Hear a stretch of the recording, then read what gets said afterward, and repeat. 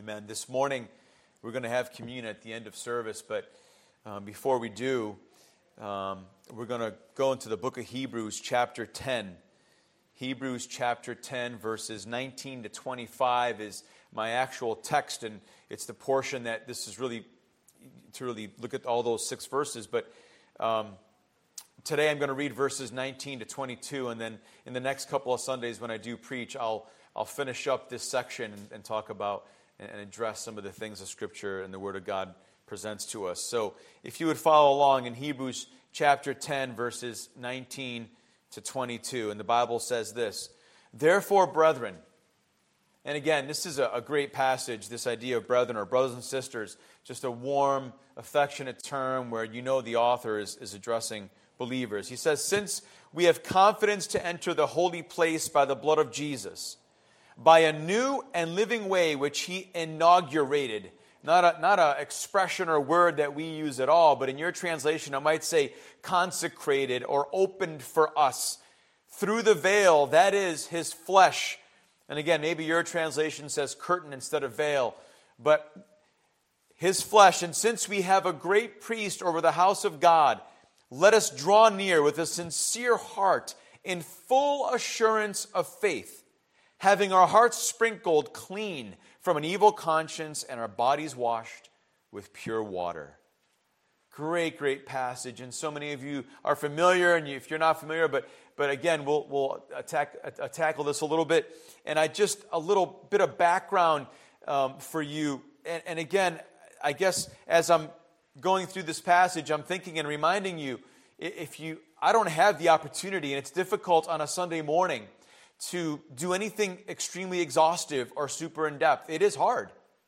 But let me just say, what an opportunity that if we're in Hebrews, and I know Pastor Dan is working his way towards chapter 10, go to Thursday night's study. Dig in.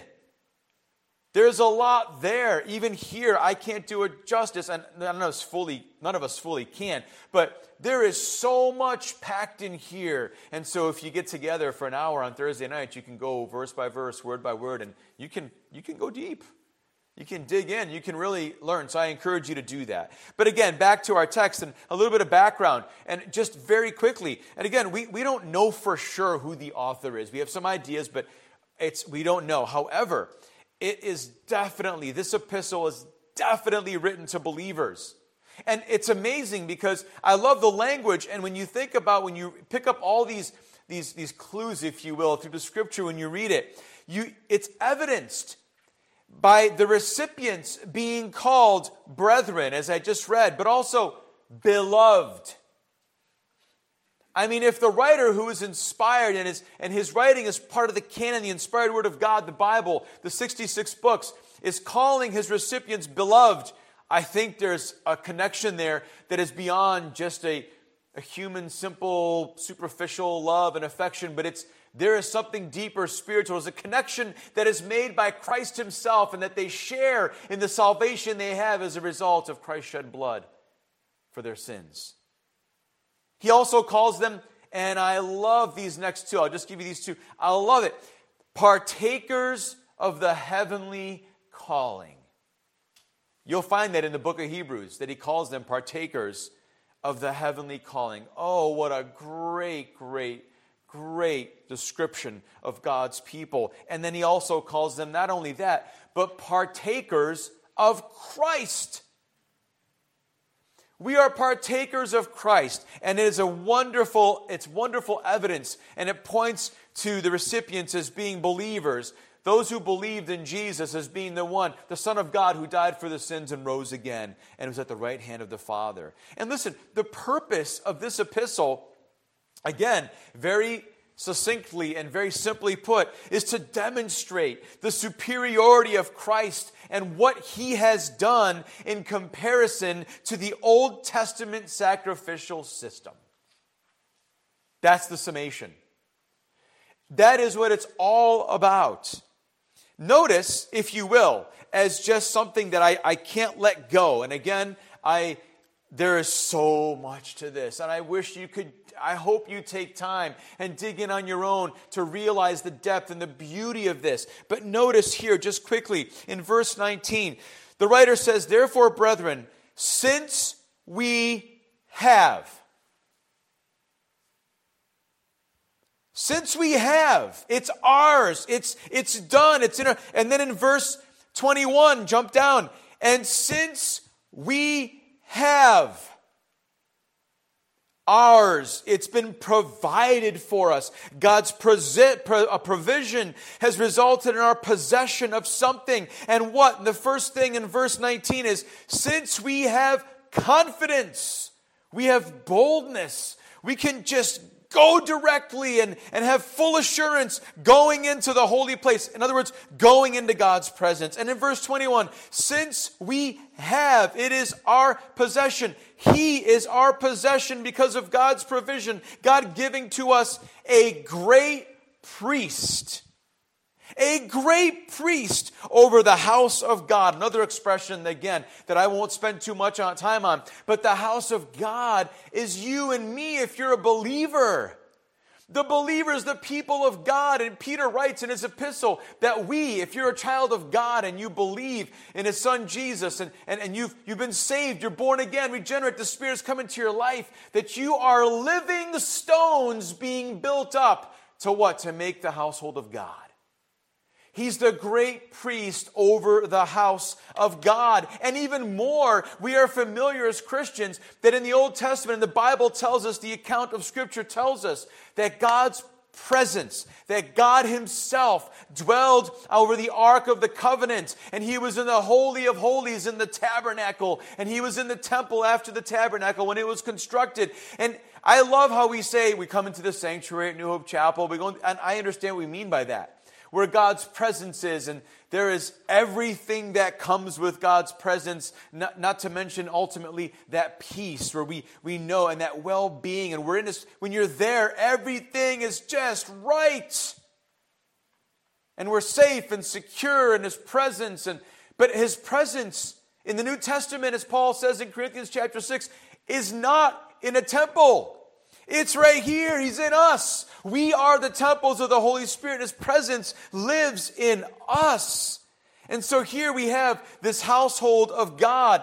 God has given us Jesus as our great priest, the one who intercedes and is our mediator on an ongoing, perpetual basis, even as His presence resides in us. Oh, it's an amazing thing. And if we could just walk in the wealth of what all that means and what God provides through that great priest, which is Jesus.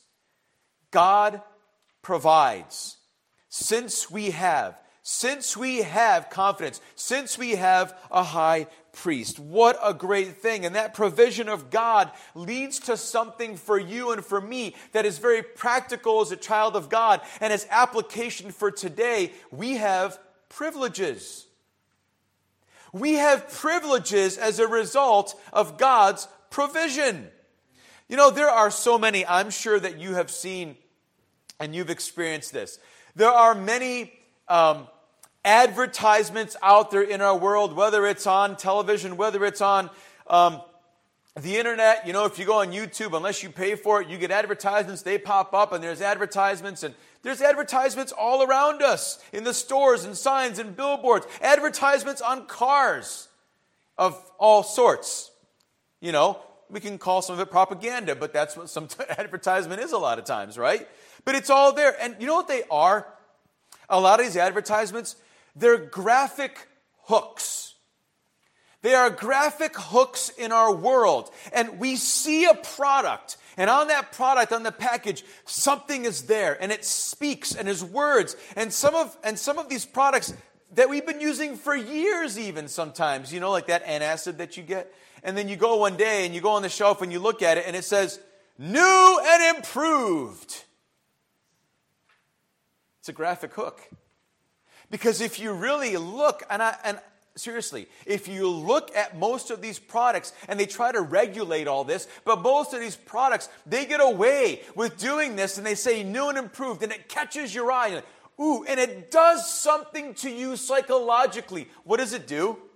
Oh, yeah, I'm going to get more benefit. It's a better product. I'm going to definitely do it. It's the same price, but it's new and improved. Better than the one next to it. Right? It works. That's why they keep doing it. Most of us don't fall prey to that. A lot of us don't. We have our product. We do what we do. But it's a hook. It's a graphic hook. Our eyes see it, and it says better. It's new. Or how about our best formula to date?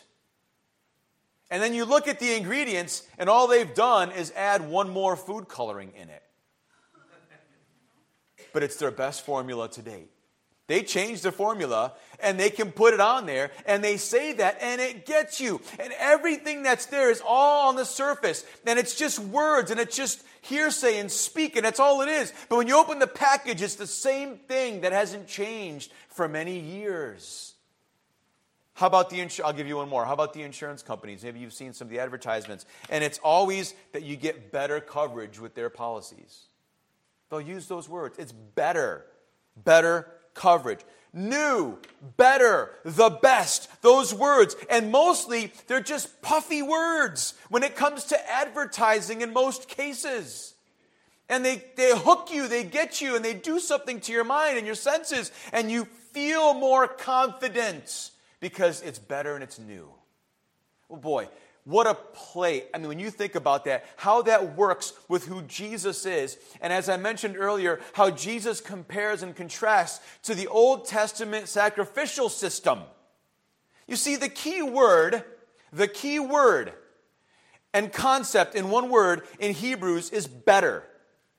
That Jesus is better. Jesus is better than the old priests. That Jesus is better than the Old Testament sacrificial system. Jesus is just plain old better. And it's not just an advertisement in the book of Hebrews. That's not all it is. It is actually the truth. And verse 19 starts with this word, therefore.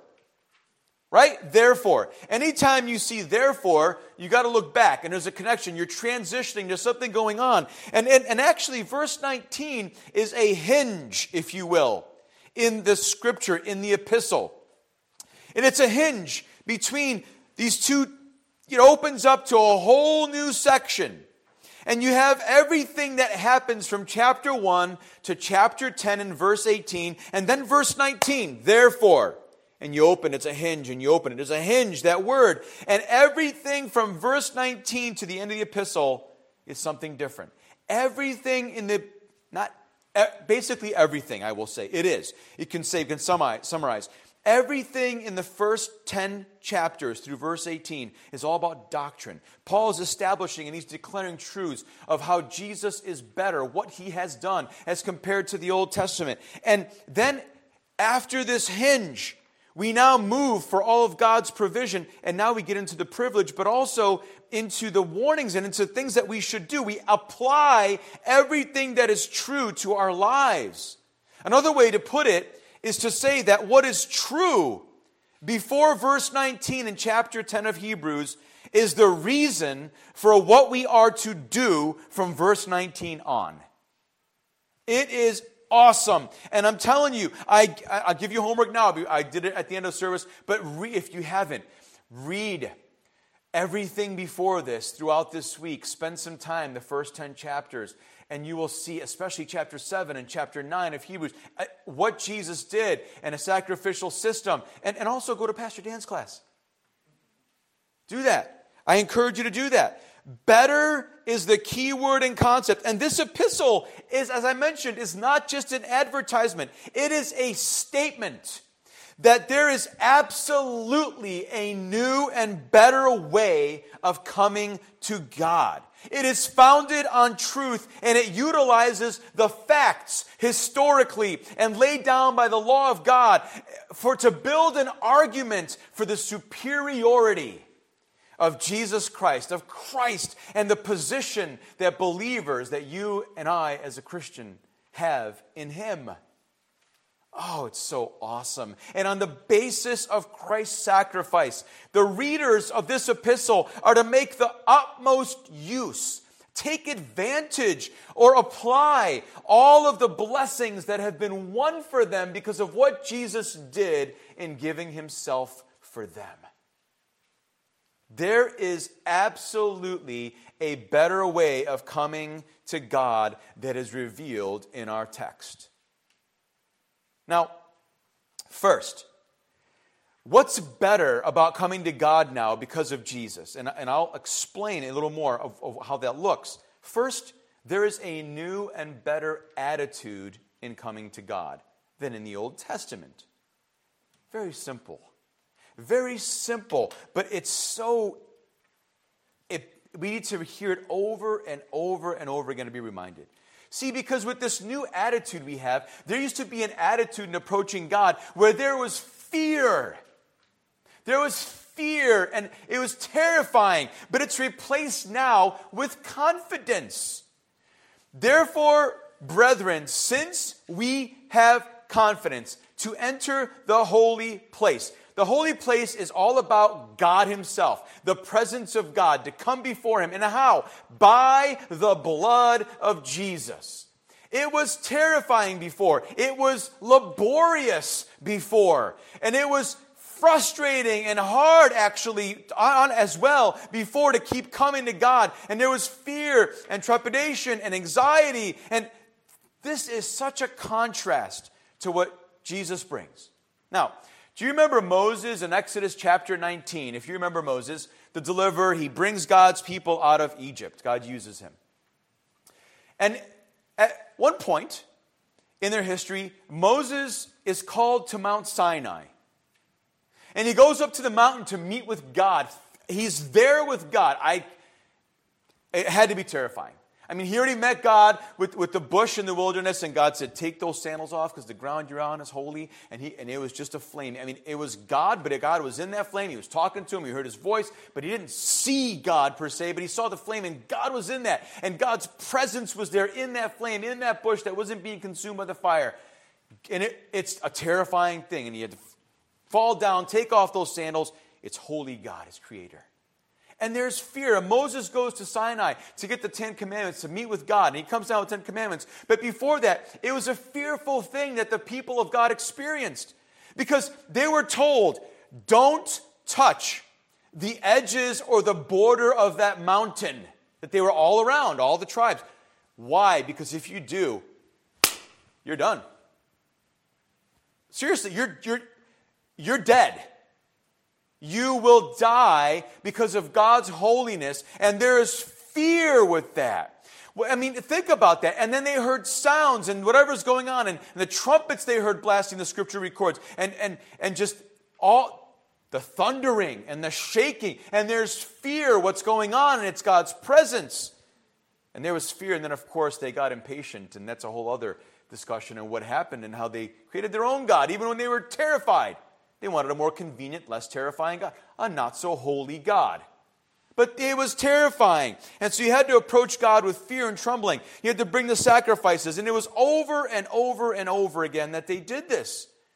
In Hebrews chapter 12, if you turn in your Bible just one page, for most of you probably, in Hebrews chapter 12, listen to what verse 18 and 19 says, and even further down. For you have not come to a mountain, and this is in reference to Sinai, Mount Sinai. You have not come to a mountain that may be touched, and to a blazing fire, and to darkness and gloom and whirlwind, and to the blast of a trumpet, and the sound of words, which sound was such that those who heard begged that no further word should be spoken to them.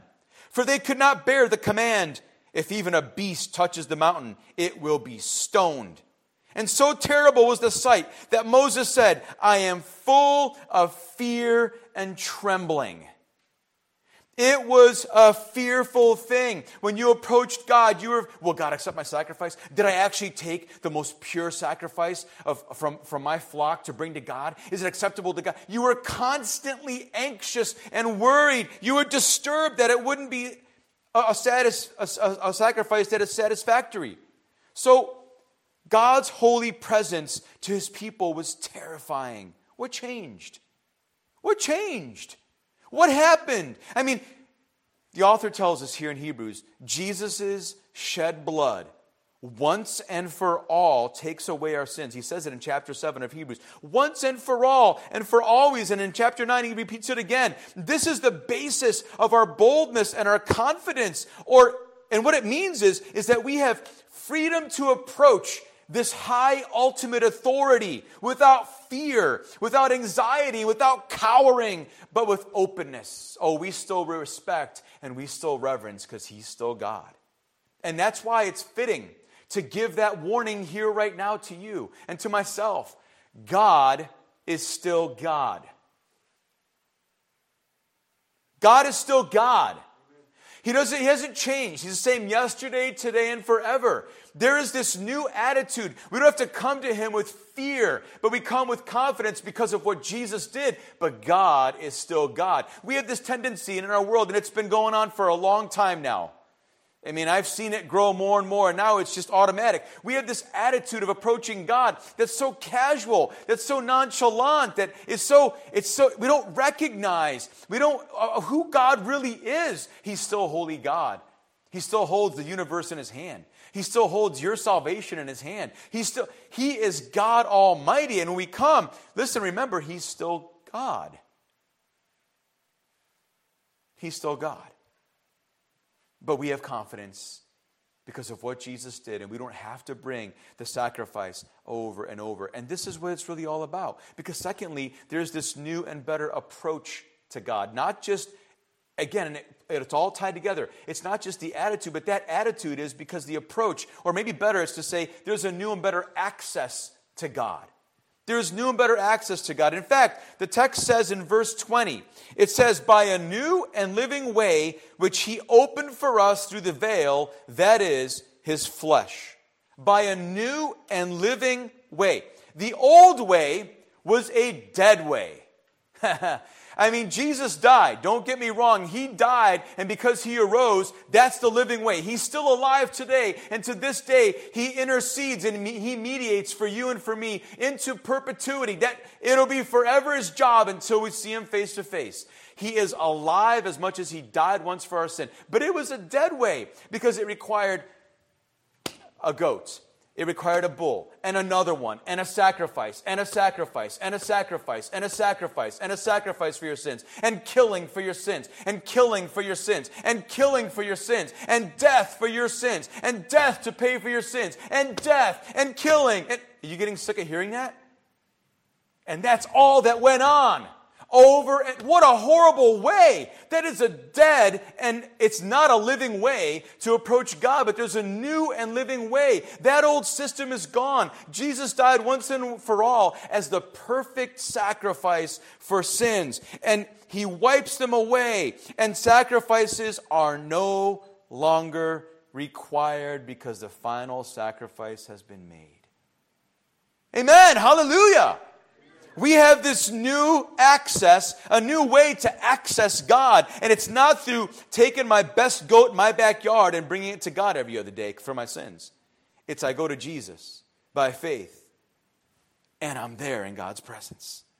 See, this idea of going through the veil, he says that we go through the veil, that is his flesh. It stirs up images in the minds of the readers, but even for us maybe. We think of the temple and the separation, even the tabernacle. The separation between the Holy of Holies, where God himself, his presence is. And you can only go there once a year, the high priest, right? And there's this thick, tall, heavy curtain or veil separating. Now, Jesus doesn't separate us from God, but he took on flesh, and he actually reveals God to us. But you have to go through him to get to God. And that's the point. And that's the picture here. Because the Gospels record that when Jesus died, the temple veil or curtain was torn from top to bottom. And it's a picture of the fact that God did that act. It was a supernatural thing. It was no way that any man or human could go and tear this curtain, this temple curtain in half from top to bottom. It wasn't from the bottom up. It was from the top down. It was God who performed that work. And it was God through Jesus who allowed us to have access to himself through the sacrifice of Jesus, who died in the flesh. And he arose in the flesh. And now he's alive and he intercedes on behalf of you and me over and over and over again. That is the awesome part of what's repeated. No sacrifices are repeated, but Christ's mediation and intercession for us is repeated over and over, and it's ongoing. Thank you, Lord. Praise God that we have this new access and a better access to God, and it's through Jesus, not through thousands and hundreds and thousands of sacrifices. Since this is, and we're going to wrap it up here, but since this is how God is approached, right? With confidence. We approach with confidence, and through Christ, His flesh, we need to come in a way that shows that we really do believe that Christ is better than anything else in our lives, and that He is the best way, the only way to get to God. The writer exhorts in Hebrews the believer to do three things, and I'm only going to touch on one. I'll touch on the other two in the next couple sermons after this. But this first exhortation we have is a very simple one that flows out of everything that has been established in verses 18, 19, 20, and 21 and 20. He says, let us draw near to God. The three things, let us. This is used 13 times in Hebrews, and it is advice. It's an exhortation that is expressed with an expectation that it will be followed because it's for our good and benefit. That first exhortation, let us draw near to God. We already know how. With confidence and through Jesus. With confidence and through Jesus. Let us draw near. Why are we told to draw near after we've been told that we can approach God with this new attitude that's not fearful but confident and assured? How do we do that? Well, the Scripture tells us that we approach with a sincere heart. How do you even get there? Because we know what the writer already said in the Scripture here. He says, we have a great priest over the house of God. Let us draw near with a sincere heart in verse 22. Full assurance of faith, having our hearts sprinkled clean. How? It's a picture of propitiation, of the atonement as well. Actually, the atonement of sin being covered over. From an evil conscience, we're clean, and our bodies washed with pure water. Draw near with a sincere heart, with a heart that is pure, that is open, that is just what it is. Don't play games with God. You can't do it. Don't make it a sham when you approach God. Draw near and just go. Be yourself. Be genuine as a child of God who's been sprinkled clean. And you do it, secondly, in faith. You can't approach God without faith. The writer of Hebrews tells us in chapter 11, it's impossible to come to God without faith. So you come in faith, but there's an assurance there. You have the assurance of faith. You know that you know, and you believe that Jesus did what He did once and for all, and that faith pushes you in. This whole idea of what's been expressed here is the writer saying, please, the door is wide open. Why are you standing there? Let us run boldly, go to God directly, do it now. Don't wait. Don't miss out on everything He has for you.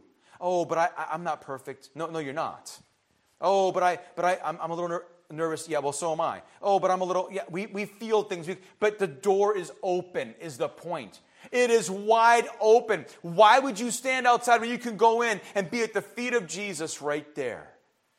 Why would we do it? I mean, think about that amazing access that we have. We have faith that gives us assurance, and we do it by the blood of Christ, and we know it. Access has been granted. Enter. Go, draw near to God. Why? Because that was the whole point of everything Jesus did, and God's plan was to reconcile us to Himself. That we would have relationship with Him. Go. Why miss out on that relationship? Why be on the fringes on the outside? Run to Him and go into the depths of that relationship with Him, and you'll be blown away every day when you draw near to God. Draw near to God. Let us draw near to God. And the beautiful promise in James 4:8 is that it says that if we draw near to God, He draws near to us. It's not my words. I'm not making that stuff up. This is God. That's how good God is. If we draw near to Him, go through that door. As soon as your toe crosses, He's all over you, man. In fact, He'll be waiting at the door even before you get in. He'll pull you in if you get close enough. That's how good He is. Go, approach Him, and do it with a sincere heart and with the full assurance that faith gives you because of what Christ did by shedding His blood. Access is granted. Go. Tell Him freely what's on your mind and what's in your heart. And when you draw near, one thing we can do is that we can then hear better what He desires of us and for us. When we draw near, our reconciliation in the form of that relationship with Him is a reality. When you don't draw near, you miss out on all that relationship affords you and offers you. So let's draw near. Let us draw near. It means what it says. Go into God, and He'll come right at you. You know, one of the best things, actually, Preston, come here. This is my son, so he can come up here. Come here. If I came up to Preston, and I'm looking at him, and I said, and I come up to him, and I just give him a big hug, and I hug him. Oh, he hugged me back. I didn't want him to do that, but I didn't tell him that. Because sometimes I do give him a hug. I hug him. I go, oh, I love you. And he doesn't hug me. But he hugged me. That's a picture of how it is with God. But now, give me a hug. If I just stood here with my arms down like this, and He's telling me He loves me, He'd be like, what are you doing? I love you. Put your arms around me. And that's that picture of coming to God. Thank you. That's what that picture of coming to God is. And we experience that sometimes, right? And with our kids, we hug them, but they're just like their arms are, because they don't feel or they don't, no, hug. And sometimes they hug us, and even when we're frustrated or angry, or we squeeze each other in. And that's what happens when we go to God and we're given that access, and we just take advantage and we listen to this exhortation. Let us draw near to God because of everything that's been given to us through Jesus and His sacrifice. Because we can with confidence and boldness, and Jesus opened that way. He's the resurrected Savior, and He lives to perpetually intercede on our behalf. In front of you, you have the communion cups. I ask you to take the communion cup. If you would open the top film, and you can access your wafer. I'll give you a minute to get that as we partake in communion. If you're at home, you can take a second and run and grab something. I did mention it at the beginning of service, but if you haven't gotten anything yet. And I read the Apostle Paul's words in 1 Corinthians chapter 11. The Apostle Paul, in 1 Corinthians chapter 11, these are his words, and he passes on what he received. He says, "For I received from the Lord that which I also delivered to you, that the Lord Jesus, in the night in which He was betrayed, took bread. And when He had given thanks, He broke it and said, 'This is my body.'" Now, when you hear that, think about what we just read in Hebrews chapter 10. And the scripture that we read, that simply tells us very clearly, and he says, where's that verse? He says that we go by a new and living way, which He opened for us through the veil, that is His flesh, His body. We go in. This reminds us that we have direct access through Jesus to the feet of God, the very presence of God. "This is my body, which is for you. Do this in remembrance of me." In the same way, He took the cup also after supper, saying, "This cup is the new covenant in my blood." The new covenant, the better covenant, the best covenant that Jesus ushered in when He died on that cross and He rose again. And Hebrews shows us that through and through. "Do this as often as you drink it in remembrance of me. For as often as you eat this bread and drink the cup, you proclaim the Lord's death until He comes." Why do we proclaim His death? It's our way to God. It's our access to God. His death is our way and our access to God. And we celebrate that today. Amen? Lord, we thank You for coming for us, for dying on the cross, for shedding Your blood, that through Your sacrifice, You opened a way for us to be in relationship with God the Father, our Creator. Father, I pray that we would take to heart and we would search deeply, Lord God, and even deeper our own hearts, and help us, Lord, to renew and to refresh that attitude of confidence and boldness that we have been given by you because of what Jesus did in shedding his blood. Help us to not forget that. Help us, Lord, also to be reminded with this bread and this cup that we have access in a new and living way, that there are no more sacrifices that will be made. You made the final one, and it's through you we have the forgiveness of sins once and for all. Lord, we praise you and thank you for it, and thank you for bringing us back to God the Father in relationship with him. Let's eat the bread together.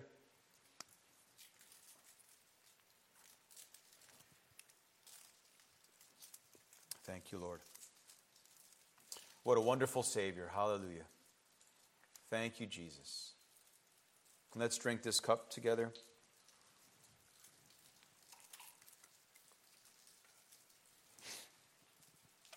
Thank you, Lord. My prayer is, as we leave this morning and conclude the service, is that you would grow in your relationship with God the Father through Jesus Christ, because you actualize everything that's available to you, the privileges we have, that first privilege of going directly to God. Because of the position that God has put in us through Christ Jesus, because of his provision for that privilege through Christ, I pray that you would grow in that today, tomorrow, every day, and that 2021 would be a blessed year, and that you would continually dwell in his presence. Go, run, let us draw near to God, because we know he'll draw near to us. Amen. God bless you. Have a great day. Happy New Year. Grow in the grace and knowledge of Jesus Christ. Amen.